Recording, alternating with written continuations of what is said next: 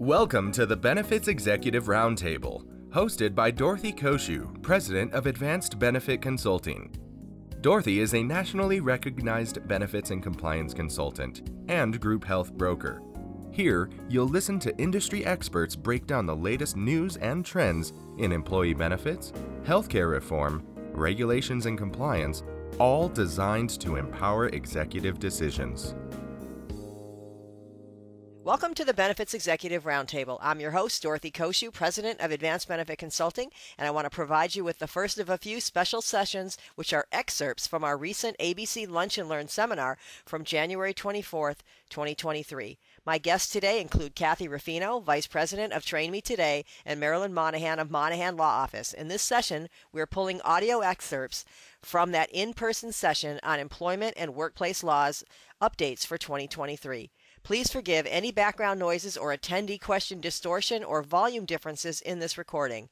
Please be advised that the video recording of this in more detail can be found on our on-demand education platform, the Empowered Education Center, which is on our website at advancedbenefitconsulting.com. I hope that you enjoy this very informative podcast. I'm Dorothy Koshu. I'm the President of Advanced Benefit Consulting. I have with me Kathy Ruffino at the end of the table. She's with Train Me Today. She's an HR consultant. She's the Vice President of Train Me Today. And so many designations, I don't even want to try to repeat them all. And Marilyn Monahan is to my immediate left, and she is our benefits and insurance attorney. And I think a lot of you know Marilyn. So we're going to go ahead and get started. And if you have questions, if you're in the room, if you have questions, just go ahead and raise your hand, and we'll take those questions. I'll repeat them back so that the microphone picks up the questions. So we're going to go ahead and get started. Welcome, Kathy. Thank you, Dorothy. Good morning. So I'm not going to talk that fast. I'm trying to make up time. Well, you tell me if I need to speed up then. So we, as Dorothy said, we're going to cover this morning the first part of this about the laws, things that have changed, and Marilyn and I will touch on as much as we can. This is not going to be, making you attorneys. That's her job. But at least functional practice, practical kind of HR processes that you're going to need to maybe think about and maybe adjust some of your policies to be in compliance with the laws as they change. And some of the stuff we're going to talk to you about is not going to be implemented right away because things are on stay or hold, but you need to be aware of them just in case they pull the trigger and say, nope, it's in. Okay, so fair enough? Fair enough. Okay, so California, because we love law, we implement every September. The governor goes through this flurry of signing new laws. And it doesn't have to be just employment. It can be on a lot of things. But that just basically means the end of the year, we all scramble trying to make sure we're in compliance by January 1. Rarely happens, but that's okay. You still have time to get in compliance, okay? So we're going to talk about the FAST Act. This has to do with restaurants. Everybody heard about this, and then nobody understood it, which is why it's kind of on hold. So the idea behind it is that restaurant workers are going to be insured a livable wage. What is that? That is saying that they can make the money they make from that job and not have to get supplemental income from somewhere else. So it basically covers their basic needs, their basic necessities. What does that mean? Well, they're talking like $22, $23, $24 an hour for like your server at McDonald's. That's a lot of money. And they're even talking about franchises. So the restaurant industry went ahead and said, yeah, we're not really sure about that, and they didn't really like this council being established that was going to make all these rules and all these judgments and assessments about how they did business. If it is a franchise, the franchise holders would not be the ones who would be held. So the franchisors are not going to be responsible, but the franchisees would be on an individual basis. Thankfully, they got enough signatures from the restaurant industry to say, yeah, we think this should have been voted on by the people who it's going to affect. And so right now, California Superior Court in Sacramento has put a stay on it. And what that means is all those signatures that they did gather to try and put this on a ballot have to be counted to make sure that all the signatures are legitimate. And they have until March, the end of March, to do that. So until then, there's a stay. But I believe, Marilyn, am I right in remembering that California EDD is still saying move forward while this is on stay? That I haven't heard one way or the other. So I will check it while you're talking, but I have not heard one way or the other.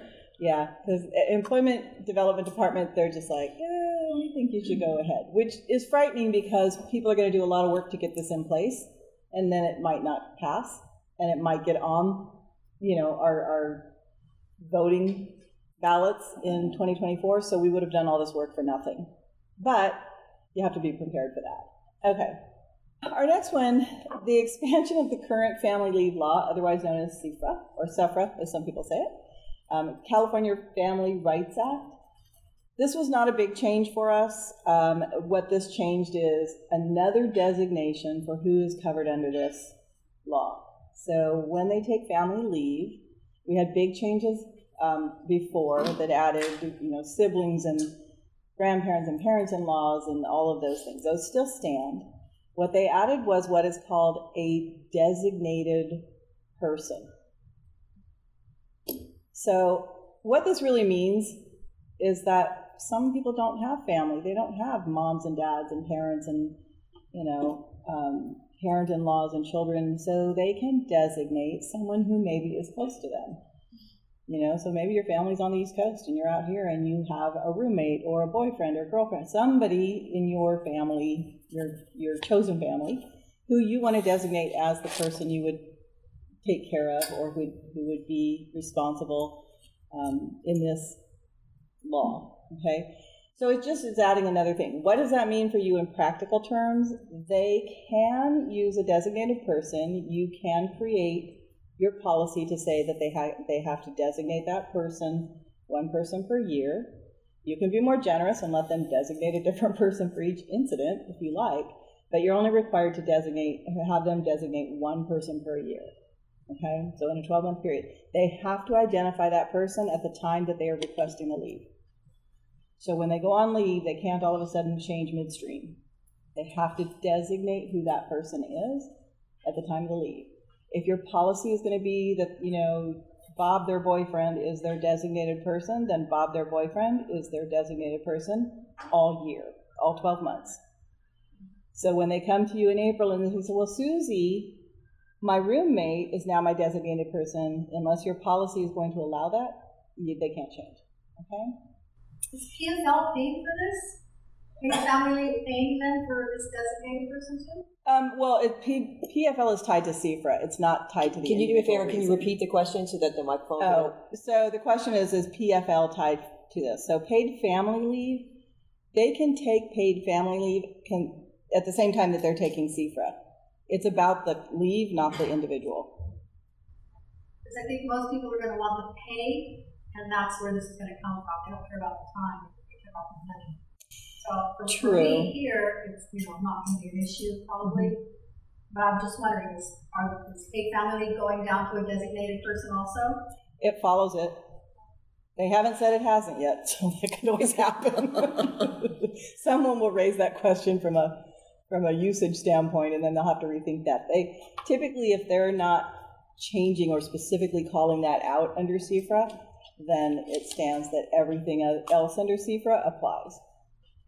And right now, we can use those concurrently. So the difference is CFRA is 12 weeks, PFL is only 8. So they would only get 8 weeks of pay. Okay. Can I add 2 things? Absolutely. The FAST Act, I did check, and you are right. A state agency said they're going to go ahead and start with the processes to start implementing it, irrespective of the court order. So everything's very much up in the air. But I also wanted to add about AB 1041 and the changes to CFRA. I agree that this is not the biggest change we've seen in CFRA, but just a reminder, since 2021, they've been tweaking this law every single year. And so just a reminder, probably everyone in this room is taking care of this, but make sure your notices are up to date, your handbooks are up to date, also your SPDs and your WRAP documents, because you have to allow people to take leave or stay on their coverage while they're on CFRA leave. So you want to make sure that your documents parallel what the law says. Right. Yeah. Thank you. Sure. I knew I had heard something about one agency was going to continue the FAST Act. So the other thing on CFRA, good point that, it's been changing a lot. keep in mind the parents-in-law. We always get a question about the parents-in-law. It is not every parent-in-law they've ever had in every marriage they've ever had. It's their current family. So they don't get to do the parent-in-law from their first marriage and they're on their fifth. It's their current family. So everyone laughs, but the funny part is they didn't clarify that until everybody in probably the legal world and HR was like, yeah, but what if they've been married 7 times? So could be a lot of in-laws in there. And let's face it, some people like their in-laws and not their ex. So it could happen. What do you need to do? As Marilyn said, you guys need to be reviewing your family leave policies right now and make sure that you add that designated person as a qualifying person. You need to make sure that you're tracking your leaves. So, if you're going to have a 12-month one designated person, make sure that that's in your policy and that's what you track. And if they come to you, make sure you have a way of looking at who their designated person is. Because they could change it and ask for somebody else mid-year, and if you aren't tracking that, once you give it, you can't take it away. So we give it and we cannot take away. Okay, SB 1044. So this was about how employers can respond in emergency situations and the rights that employees have. The summary of this is this. We've had a lot of wildfires. We've had a lot of, unfortunately, shootings. We've had a lot of school events happening. I'm trying to say this in the nicest way without being really depressing. We live in a different world right now, and people need to have the ability to stay in contact with their loved ones and stay safe in situations where it may not be safe. So what this basically means, drilling it down, is if we have wildfires, let's say, and it is close, and the emergency personnel are saying, it's not safe, you should evacuate, but they're not requiring you to. If an employee still feels unsafe, they have the right to leave. And you are not allowed to retaliate against them. So you cannot give them demerits for missing time. You cannot mark them off as a bad employee. They have a right to feel safe. If they have a child at school and something happens on the news, they have a right to have their cellular devices and use them to make sure that their family is safe. So the things that we would normally not think twice about, these things are now going to be their right to possess.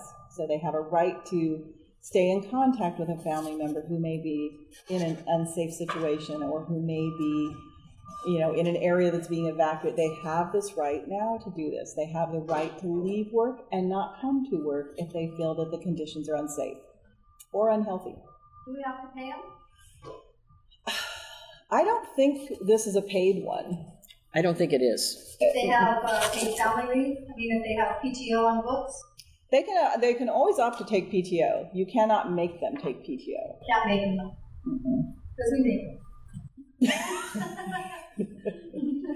That's a whole nother thing.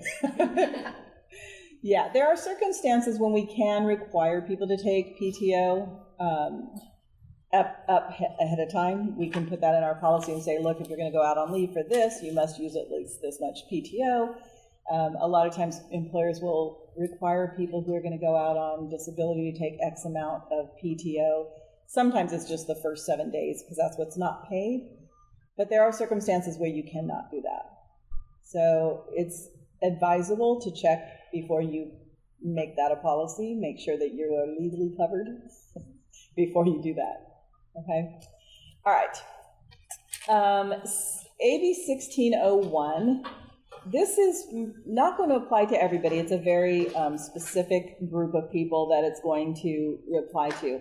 It's call centers. This is in response to, as you can all guess, all those call centers going offshore. So taking jobs out of the United States and moving them offshore. So this ties into the California WARN Act, which applies when we have mass layoffs, closures. We have to give certain notices. What this is now saying is that if you are going to close your doors, if you are going to move a lot of people or lay people off and move a lot of your business to another place, you have to report it. Not only do you have to report it, Employment Development Department of California is going to publish it. So everyone will know that you moved everyone out of California to, some other country, and everyone will draw the lines that, oh, you did that because it's cheaper. So, but right now, we're in a weird job market, and so I don't know that this has as much impact on people right now because everyone's struggling to find talent to hire people. So there's like, well, we don't have jobs anyway. We don't have people to take those jobs anyway. So it's kind of an interesting area that happened this year of all years. But just be aware that if you have groups where you're going to be doing mass layoffs, it is not unthinkable that they will expand this to other industries. Not unthinkable. Production, easily production stuff, where we think we can get it for less money overseas. It could be something where they're going to start saying, not only do you have to issue the WARN Act, but you have to tell us why you're doing this, where you're doing it, what's the reason, and it's going to be reported. And if you violate it, there will be penalties and fines, including you will be excluded from a lot of the tax credits and things like that you might be entitled to normally for a 5-year period. They're not messing around with this stuff. So what they're trying to do, obviously, is keep jobs here as best they can. I don't know if it's making laws then. Well, the interesting thing, California has a very interesting image about laws, but I will tell you, over the last probably 4 or 5 years, we are not the strictest on a lot of things. There are far more states moving and implementing far more laws than you ever would have thought before. What are the big states that are doing that? Well, I will tell you, the one that shocked me the most, I think you and I talked about this previously, the one that shocked me the most is just realizing years ago that Texas sexual harassment, it's a felony. It's sexual assault. And here it's a tort. Bad employer. It's like, shame on you.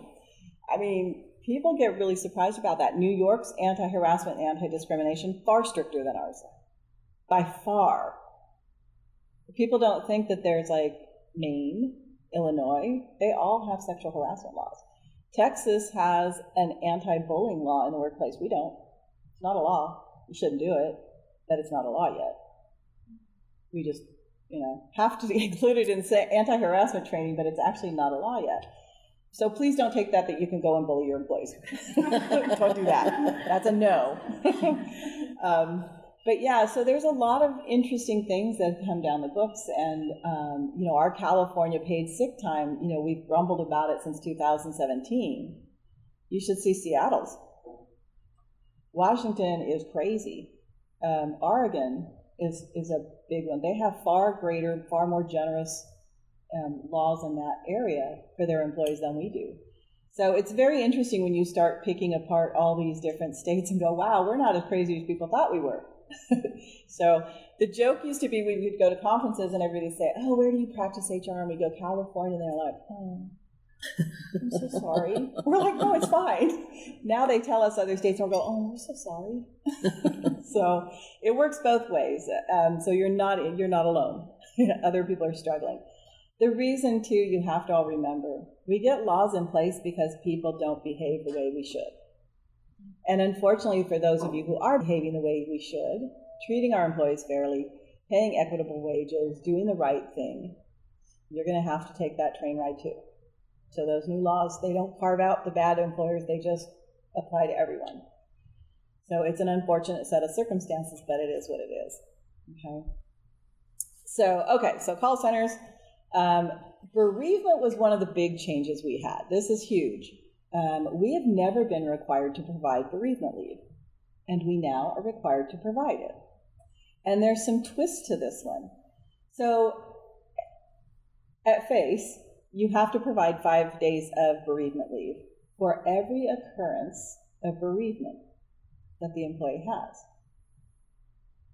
5 days. Now, that doesn't mean they're going to take it, but they are entitled to it. So if their mom passes away, and then dad passes away, and then grandma passes away, multiple bereavement days, leaves, but right not there. designated persons. But not designated persons. And it's not paid, right? Bereavement, it is not paid except if you have a bereavement policy in place currently. So let's say you currently provide 3 days of paid bereavement leave. You will have to continue that. plus give them 2 more unpaid days. So if you currently have a paid policy in place, you have to keep that in place for now. But as this law stands alone, if you don't have a paid policy in place, then no, it is not paid. You're not required to pay it. Can they use PTO? Yes, they can if they request it. So I knew you were going to ask that. So yeah, if they want to take PTO during that time, they certainly can. Okay. One thing I thought I was going to say, and maybe you haven't gotten here yet, but I thought it was interesting that they put a privacy provision into the bereavement leave. Yeah, so, and what Marilyn's talking about is you can't expose or tell others why they're taking bereavement. You can ask for proof, but you are not allowed to share that.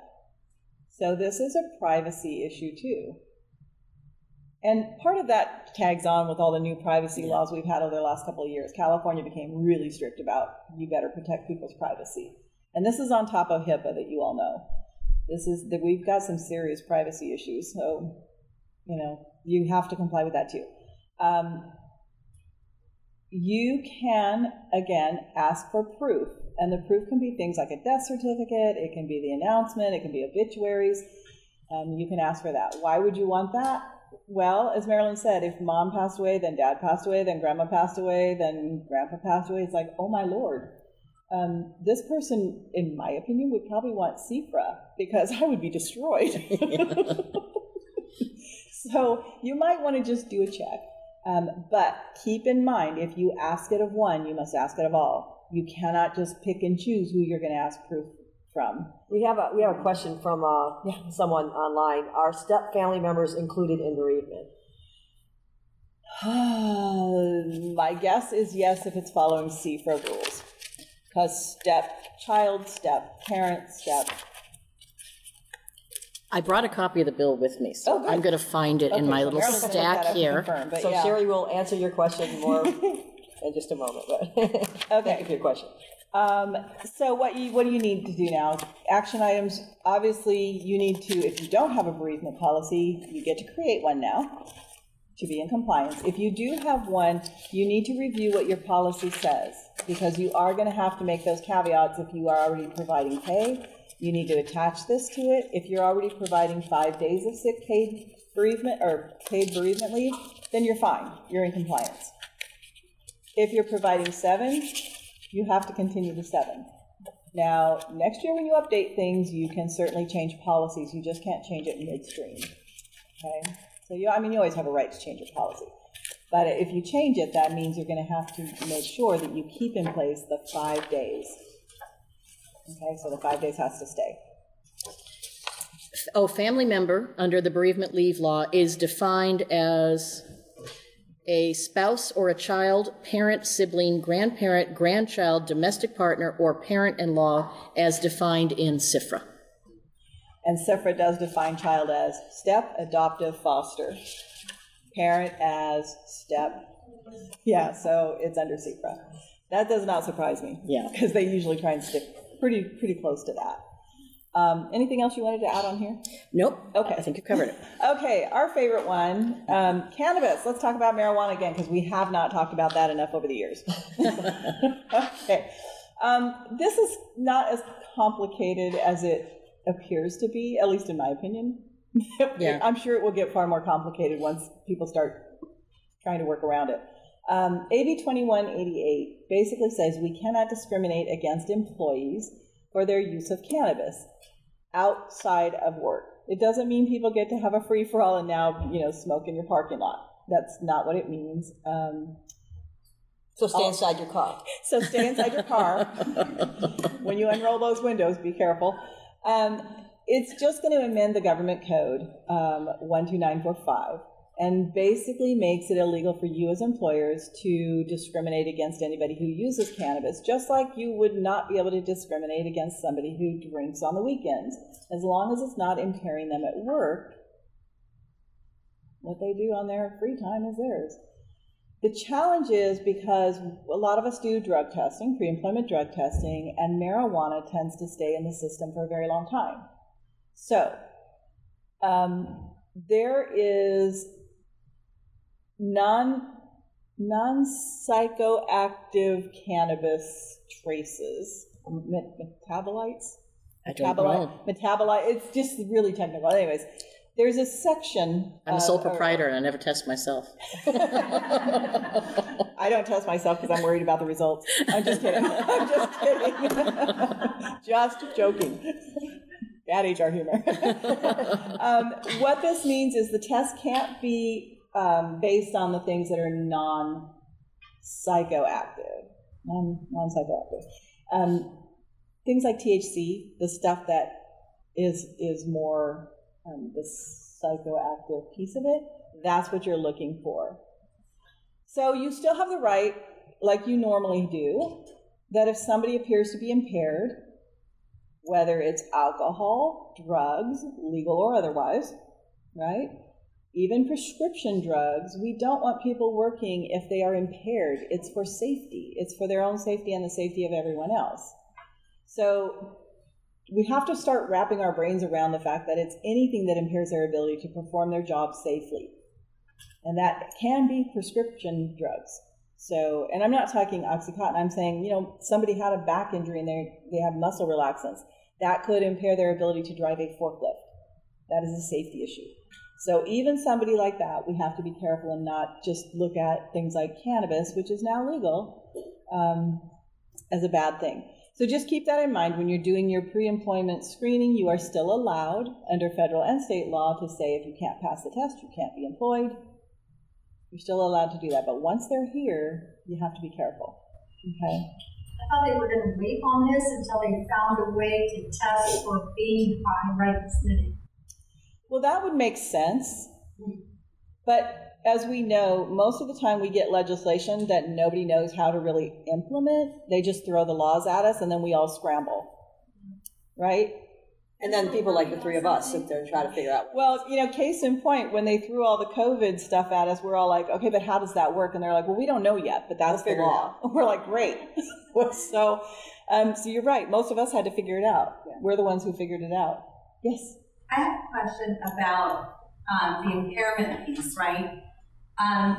What if the person is not necessarily doing anything wrong, but you can tell that their reaction time is delayed, right? Mm-hmm. So that could pose a risk, like we work with children with disabilities, and you can have a kid that's going to run off on you, and you really need to be. So I'm just wondering that judgment call between they haven't done anything wrong or hazardous per se, but they look impaired, they're kind of a little bit delayed, to react. And I can also see somebody, saying, who are you or what's your credential to say I'm impaired. Because it's kind of like a soft area, right? They're not like breaking stuff or dropping stuff, but on the other hand, being in the field for so long, you kind of know this person's just not reacting. They're under responding. I'm just curious if, what the call might be for something like that. I know it's hard, but even just any idea or guidance would be helpful. So I'll ask you in a minute what your opinion is, but from an HR practical standpoint, we always tell our managers and supervisors, listen, don't just go in there and say, are you under the influence of drugs? That's really not the best way to get a good response, because sometimes that's not what's the problem. Sometimes it's something else.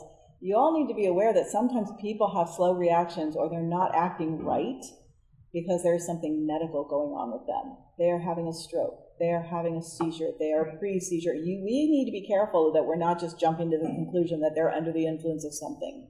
So having said that, I always approach people and just say, hey, you seem to be a little off today. Is everything all right? Because then you've got that eye-to-eye contact with them, and you can listen to their language and see if they're slurring or if something's going on, and have a better way to assess it. Right. If I could just add that, just to add maybe another level to it, we're behavior analysts, so we're totally looking at detail and behavior.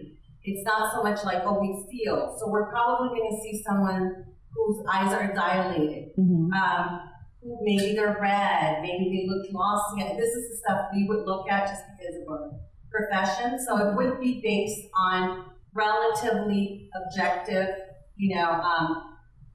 somebody else could see themselves, and we would be noting that, and that's when we would approach, and we still ask like an open-ended question, but it's hard because it's not like they're breaking stuff or they're, you know what I mean? So I'm just wondering what guidance, if any. You have to be careful. Anytime you approach somebody with that kind of conversation pending, you need to be careful, because you're right.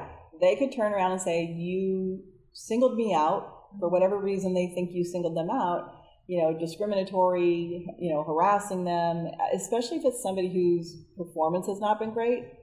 Maybe you just wrote them up a week ago and all of a sudden now they feel attacked because why are you singling me out?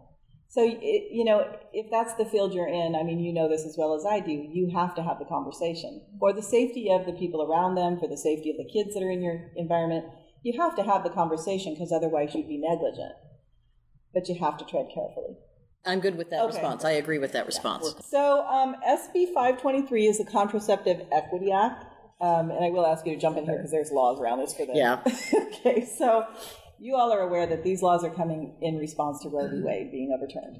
So this is what's happening, is the state is trying to put in laws that protect rights for men and women to make their own health decisions when it comes to reproduction and contraception and all that stuff. So this is going to expand access to birth control, regardless of gender, regardless of your insurance coverage. And it requires all of our insurance plans to cover over-the-counter, certain over-the-counter birth control without cost sharing. Even grandfather? Yes. Well, it would only be fully insured. It would only be fully insured. The state of California can't mandate self-funded plans. Yeah. You cannot discriminate against any employee for their choices of reproductive health, whatever decisions they're making. Just a side note, I have no idea why you would even care. Not my business. So, and that was even before all the Roe v. Wade stuff. I just never felt it was my business to know when they were going to procreate. I'm just never really that interested. Is there male contraceptive? Yes. So this also includes vasectomies. Oh, vasectomy. Vasectomies, it includes, these new laws cover vasectomies. I don't know if it covers condoms. That would be over the counter. It would be. It's stated it. I believe it's FDA approved. I don't know if condoms are FDA approved. They have to be. They have to be? I would say Trojan would have to be, right? I don't know. I don't know the answer to that question. We write down a list of questions, which we will get back to you on. I think you're right. I think it would have to be because of what they're made of. And we'll just leave it there. Yeah. So, okay. So just keep in mind, you cannot retaliate against employees. You cannot use this as employment decisions. Whatever their reproductive health decisions are, that's their business. Okay. Pay transparency. SB 1162, you've all heard about this. I will cut to the chase on this one. You all need to have your pay scales in place now. You need to be working on this now. It is not something that is done quickly. So if you do not have pay scales for all positions in your company, you need to get them in place. And it has to be a sound compensation plan. So please, please, please don't wait till the last minute. These have to be submitted. I believe May 10th is the first time you have to submit them, and then it will be every year sometime in May, every year thereafter. You cannot wait on this stuff. And I will give you an example. We are doing pay transparency work for several of our clients, and they're not big clients, and it takes time. You have to have all your job descriptions, all your pay grades, everything has to be in there. What are your current ranges? What are you basing it on? And it has to all flow. So please make sure you're getting this in place. If you have 100 or more employees, you're also going to need to include this on your data report, just like you do your EEO1s. It will have to be on there. If you apply or if you post jobs, you have to include your pay ranges in your jobs now. Everybody. If you use places like Indeed or, an agency that's going to post a job for you, you must provide them that same information so that they can post it on the job. So there's no workaround. You have to show what you're going to be paying. The complication in that, everybody's grumbling because now your competitors know exactly what you're going to be paying. But guess what? You also know what your competitors are paying. So it's going to be an interesting pathway forward on this because it's just now getting implemented this year. So this will be interesting.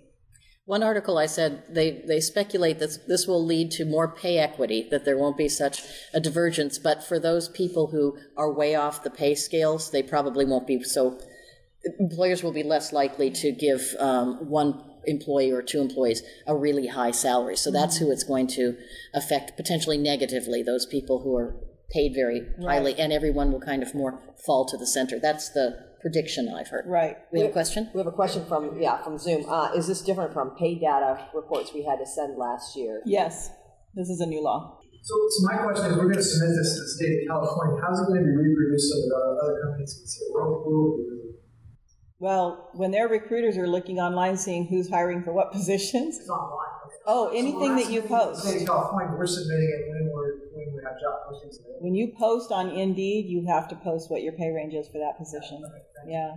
Now, if you don't post it publicly, it wouldn't be out there, but everyone posts publicly these days. It wouldn't be out there, but keep in mind this law, if your employees are wanting to apply for an internal job, you must also provide them that pay scale. So if they say, I want to know what the pay scale is for my position, you have to provide it. I learned that from the podcast. You did? Yeah. So there's a podcast with me a couple months ago. Yeah, I mean, you all know employees are allowed to talk about their pay. You're not. So it's not like they're going to be surprised at anything. It's really about, as Marilyn said, it's trying to get pay equity. Why did this law pass? So you asked earlier, why do we have all these laws? Here's why it passed. They asked us nicely to please pay people according to the job and not the gender. Then they asked us again, and they put in the Pay Equity Act. And we still didn't learn our lesson, so now they're saying, here's the rules now. Here's what you're going to do. You're going to tell everybody what you pay. And guess what? We're not going to move forward again. Because I have chat. Okay. And guess what? We are going to also fine you. So we didn't learn our lesson when they asked nicely. We didn't learn our lesson when they passed Pay Equity Act. So now they're going to pass the Pay Transparency Act, and they're going to attach painful money to it. So $100 when you fail to submit your report, $100 per employee. It's not cheap. If you do it again, it's $200 per employee. If you still fail to publish your pay, you can be fined up to $10,000 per violation. This is going to hit you where it counts. This is a financial hit. Who are you having to submit this data to? EDD, State of California. If it's 100 employees or more, it's going to be EEO1, so it'll be federal government. Where you put your EEO1 reports.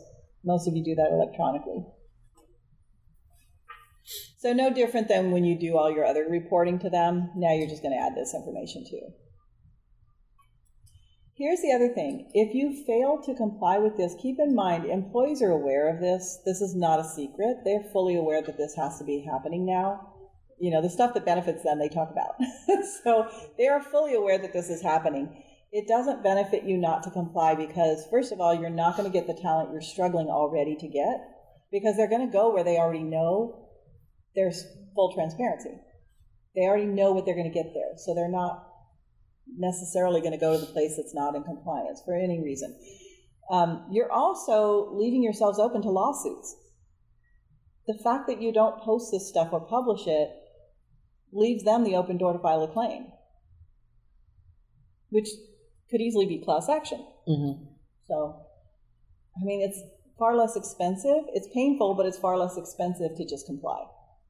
Okay? So action items, make sure you are developing your compensation plan with all of your jobs, your job descriptions, create some system to track your records. You are required to keep your records on this. So make sure that you're doing that. Get help if you don't know how to do it. It's not inexpensive to get compensation done, but once it's done, it's far easier to manage it.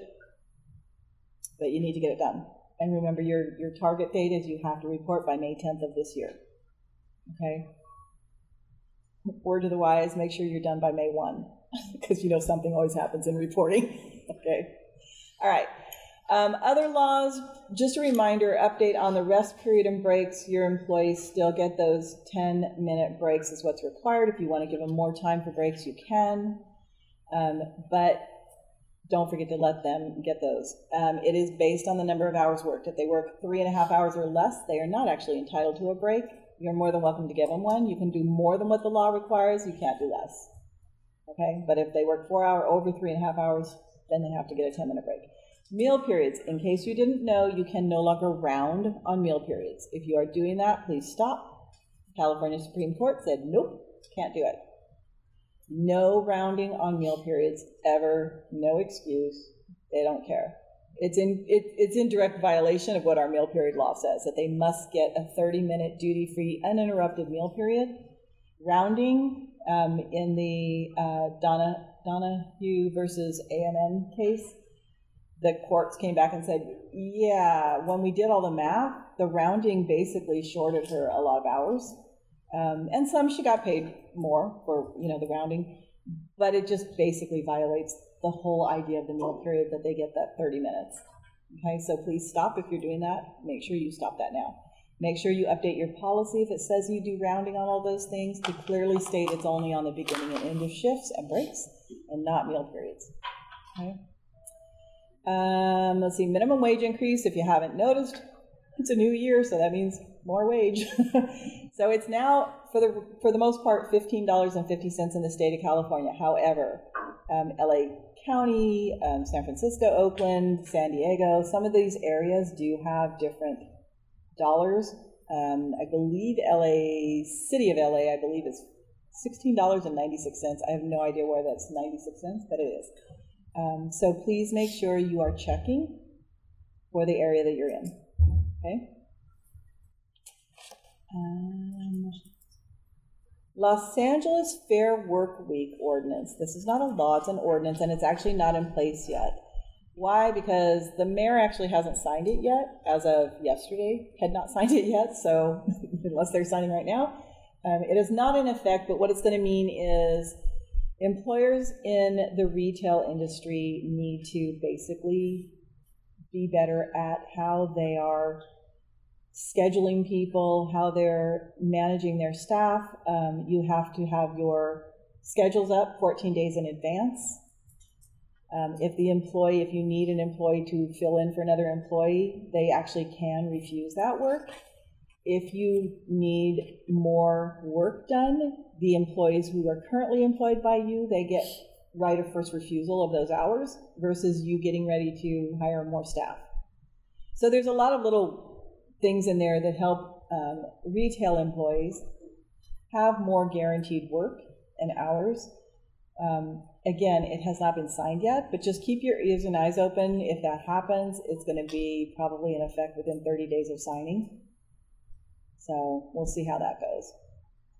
And then quick reminders, you should be doing an HR audit for all of your HR practices at least once a year to make sure that all your records are in place. Update your employee handbook policies. Make sure you include any of the new laws for 2023 that are in place. You need to make sure you've done your anti-harassment training. It's mandated every 2 years, 2 hours for management, supervisory level people, 1 hour for employees. That has been in effect, the supervisor one since 2005, the employee one since 2017. We have no reason that we shouldn't be doing those. You can do it in any kind of method you want. You can do live training, you can do online training, you can do it yourself if you're one of the qualified people under the state of California. You can even do it through the DFEH site. Boring, but gets it done. So it's up to you how you want to get it done, but you need to make sure you're compliant. If you are having employees, we have a lot of remote workers. If you have employees using their own personal devices, they need to be compensated for that. And that even means if you just sent them a text on their phone because you just wanted to know if they were okay, you just used their phone for work. It's the simplest things that we don't think about that are going to cost you money. So please make sure If you are asking them to use their personal devices, that you have a policy in place how you're going to reimburse them. And then final pay, this always gets the hit. Final pay is not designated that you have to mail it to them. Final pay rule in California is you must have all of their wages ready on their final day, with the exception of if they don't give you notice. Ready for them at the place they work. It's their job to come get it. So if somebody just, on Friday says, I'm out, Marilyn, see ya, I'm not coming back. Okay, well, I'll have your check here on Monday, come get it. It's her job to come here and get that check. There are different locations, because I have 12 different locations in 9 states. Where do you normally give them their paycheck? I usually mail it. Okay. Direct deposit, and I mail it. So if you're going to direct deposit it, you have to have their authorization in writing to do so. You can't just do it. I wouldn't direct deposit the final check. What I do is I do it that day and certify it for them. You have to have their permission in writing to do that. Otherwise, you're going to pay the penalties. What if they don't get back to you? Most people that leave don't want to talk to me. Well, the funny thing is, we aren't supposed to just send their checks to them. If they don't get their check, if they don't respond to you, then you send it to California, and California holds it. There's an actual agency, so shockingly, that actually holds those checks, and then a week later or 3 weeks later, when that employee says, well, where's my check? You say, oh, you have to contact them. Well, here's the reason for that. Because you as an employer want to show that you actually did everything in your power to get them their final check. Because some employees are smart enough to know if they play it long enough, you're going to owe them money. 8 hours of pay at their regular rate of pay. I have another question from Zoom. If we have multiple offices in one county and the employee works in the field, can we use the corporate office for pickup? Yes. Yes. You just have to let them know that that's what you're doing. I'm sure there's going to be a ton of questions on pay transparency, but one of mine would be some positions you have. Can you define them maybe under your job titles as junior and senior or training? It's a little bit unfair to have somebody new come in and I think get paid the same as somebody that's got great experience and they're faster at that job. Well, you can use ranges, isn't that? You can use ranges. So you can say I'm hiring for that position and it could only be anything from 15 to 20, say. Right. Yeah. So you can, so on pay transparency, you are still permitted to hire people based on their knowledge, skills, and abilities. So if I have somebody who's pretty green, I'm not going to pay them at the top of the scale.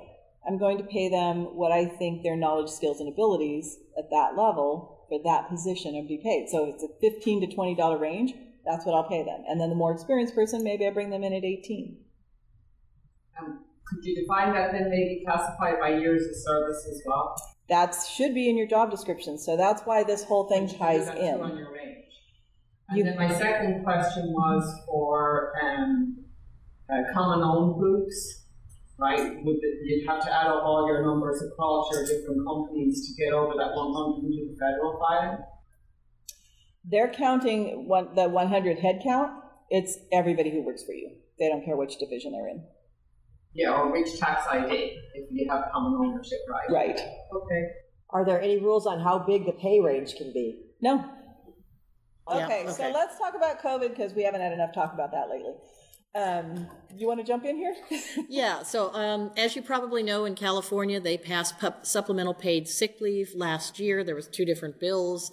They passed it once, then they extended it. Basically, it has expired. It expired as of December 31. The only exception was if someone was on paid sick leave on December 31, they got to run out their time. But apart from that, it's over.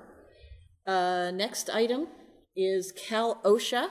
This is probably more Kathy's area than mine. This is what I know about this. We all know that they passed an emergency temporary standard during COVID. They re-looked at that. They published an updated permanent standard in December. As of last week, it still hadn't been approved by the Office of Administrative Law, so that's what they're waiting for. But there are some big changes, as I understand it, in the new rules that will probably make employers happy, but it will probably mean you're also going to have to update your policies and practices. So we've got a few more, COVID laws. Just go over this kind of quickly. There were, when COVID passed, or during the pandemic, they passed a law in California about COVID notice requirements and the situations in which you had to post a notice if someone might have been exposed to COVID. If you have employee portals, that's in addition to actually posting them in your locations. Okay. So wherever your state and federal postings are, you still have to post an actual notice for 15 days. You can also post it on portals, but you can't just post it on portals. And that has been extended for another year, so that's a good. They also passed a bill about workers' compensation and a rebuttable presumption that if someone came down with COVID, it might be a workplace injury. Mm-hmm. That rebuttable presumption has been extended for another year. It is a presumption, but it is rebuttable. There would be circumstances in which you could prove it wasn't a workplace injury. AB 2068. Cal OSHA notices, effective January 1, 2023, there are new rules on when Cal OSHA citations, special orders, etc. have to be posted in a language other than English. And that has to be posted for 3 working days, or until you have corrected whatever the unsafe condition was that you got the citation, whichever is the longest. So 3 working days, or until you fix the problem, whichever is longer.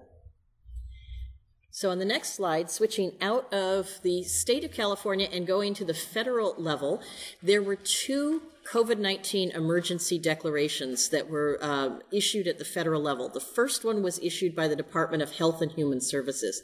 This one has been extended ever since COVID first started in 90-day increments. It was recently extended again, so right now it is scheduled to run through April 11, 2023. I heard some scuttlebutt that they expect this will probably be extended again through the summer, or through at least midsummer, but after that might not be. Why this matters is health plans have to cover COVID testing without cost sharing so long as this public health emergency is in effect. After this public health emergency runs out, you'll no longer necessarily get those 8 free COVID tests per month from your plan. You might have to start paying for them. The other national emergency was one declared originally by President Trump. President Biden has extended it twice. It runs on annual increments, and it's scheduled to run out February 28th. The reason this one matters is you'll remember back at the beginning of the pandemic, they passed what we call time frame extensions, giving people additional time to make special enrollment requests, elect COBRA, pay their COBRA premium, and submit claims.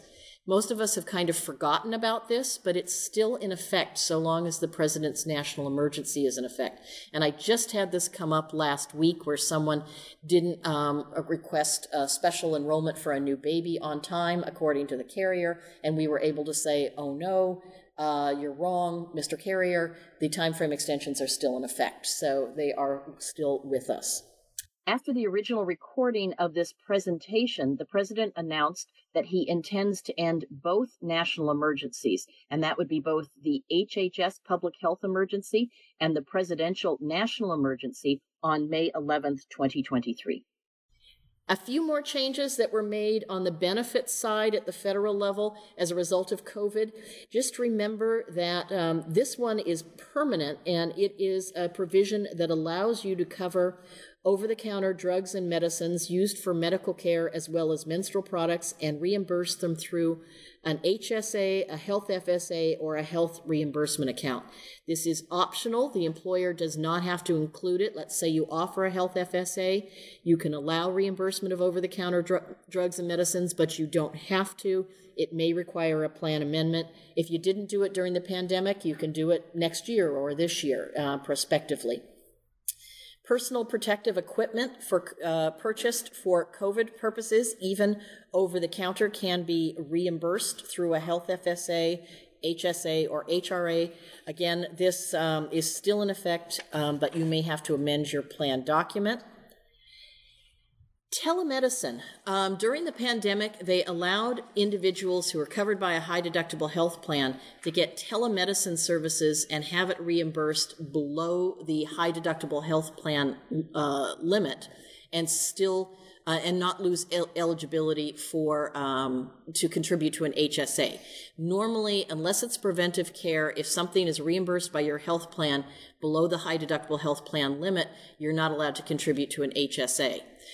They made an exception during the pandemic. This was just recently extended by the Consolidated Appropriations Act that the president signed, I think December 23, he signed it. I can't remember the exact date, but it's just been extended through 2024. And this last one, student loans. Actually, I'm going to talk about student loans in a later presentation, but this was a student loan reimbursement plan. Employers can put that together. We've got a section on that in one of the later presentations. California on mandated benefits.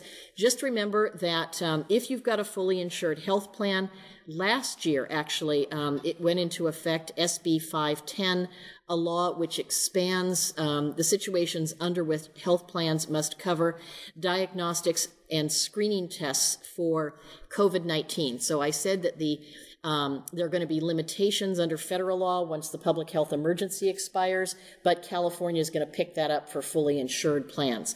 However, they passed a bill and they said once the public health emergency ends, plans do not have to pay for testing or vaccines by out-of-network providers. So, new federal laws. The Consolidated Appropriations Act 2023, this is what President Biden signed right before Christmas. The big changes with regard to the Consolidated Appropriations Act had to do with retirement plans. Huge changes in the retirement plan arena. That's not my field of specialization, but there are lots of summaries online that you can find, just the kinds of things that are being implemented over time with regard to retirement plans. A few things that I did want to mention is that going forward, I can't remember the implementation date, but you will be able to use retirement plan funds to reimburse long-term care premiums. That might be of interest to some. And also, again, we're going to talk about student loan debt reimbursement plans, but there's another provision in this CAA that will allow employers starting in 2024 to make matching contributions to, say, a 401k for that match the amount that employees have paid toward paying down their student loan debt. Something to look for in the future. We'll talk more about that. We really like the whole student loan reimbursement thing, so we'll talk more about that in the next couple classes. There were a couple of other provisions I'm just going to mention quickly that were in that CAA. The Pump from Nursing Mothers Act that requires employers to provide accommodations in the workplace for women who are expressing milk, and the Pregnant Workers Fairness Act, which requires you to make reasonable accommodations in the workplace in relation to known limitations related to pregnancy, childbirth, and related medical conditions. Let's see, the Speak Out Act was a federal law that passed a while back, and what it does is it restricts the ability to put a non-disclosure clause or a non-disparagement clause in a settlement agreement related to sexual harassment or sexual assault.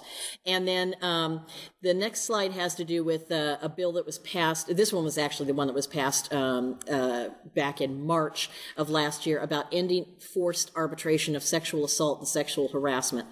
What I'm going to say about arbitration is this is a huge topic. This area, I think Kathy would agree, is constantly in flux, both at the federal and the state level. If you've got arbitration clauses in your employment contracts, in your handbooks, etc., I think this is a good time for you to sit down and talk to your employment lawyer about what can you do, what can't you do, and what's enforceable, etc. I'd like to thank our guests, Kathy Ruffino and Marilyn Monahan, for their participation and allowing me to pull excerpts from our January 24th class. If you'd like to reach Kathy, you can do so at Train Me Today, by email at kathy@trainmetoday.com or Marilyn at monahanlawoffice.com. To everyone out there listening, please stay safe, stay healthy, and stay tuned for our next episode of the Benefits Executive Roundtable. Thanks, everyone. Thanks for listening. Stay tuned for compliance tips, cost containment ideas, new trends, and decision-making tools. This podcast is produced by Advanced Benefit Consulting, Anaheim, California. All views expressed are those of the host or interviewees and not necessarily those of Advanced Benefit Consulting. Information contained herein should not be construed as legal advice. We always recommend that you consult with your legal counsel as situations do vary. Ms. Koshu can be reached at 714-693-9754 extension 3, toll free at 866-658-3835, or visit our website at advancedbenefitconsulting.com.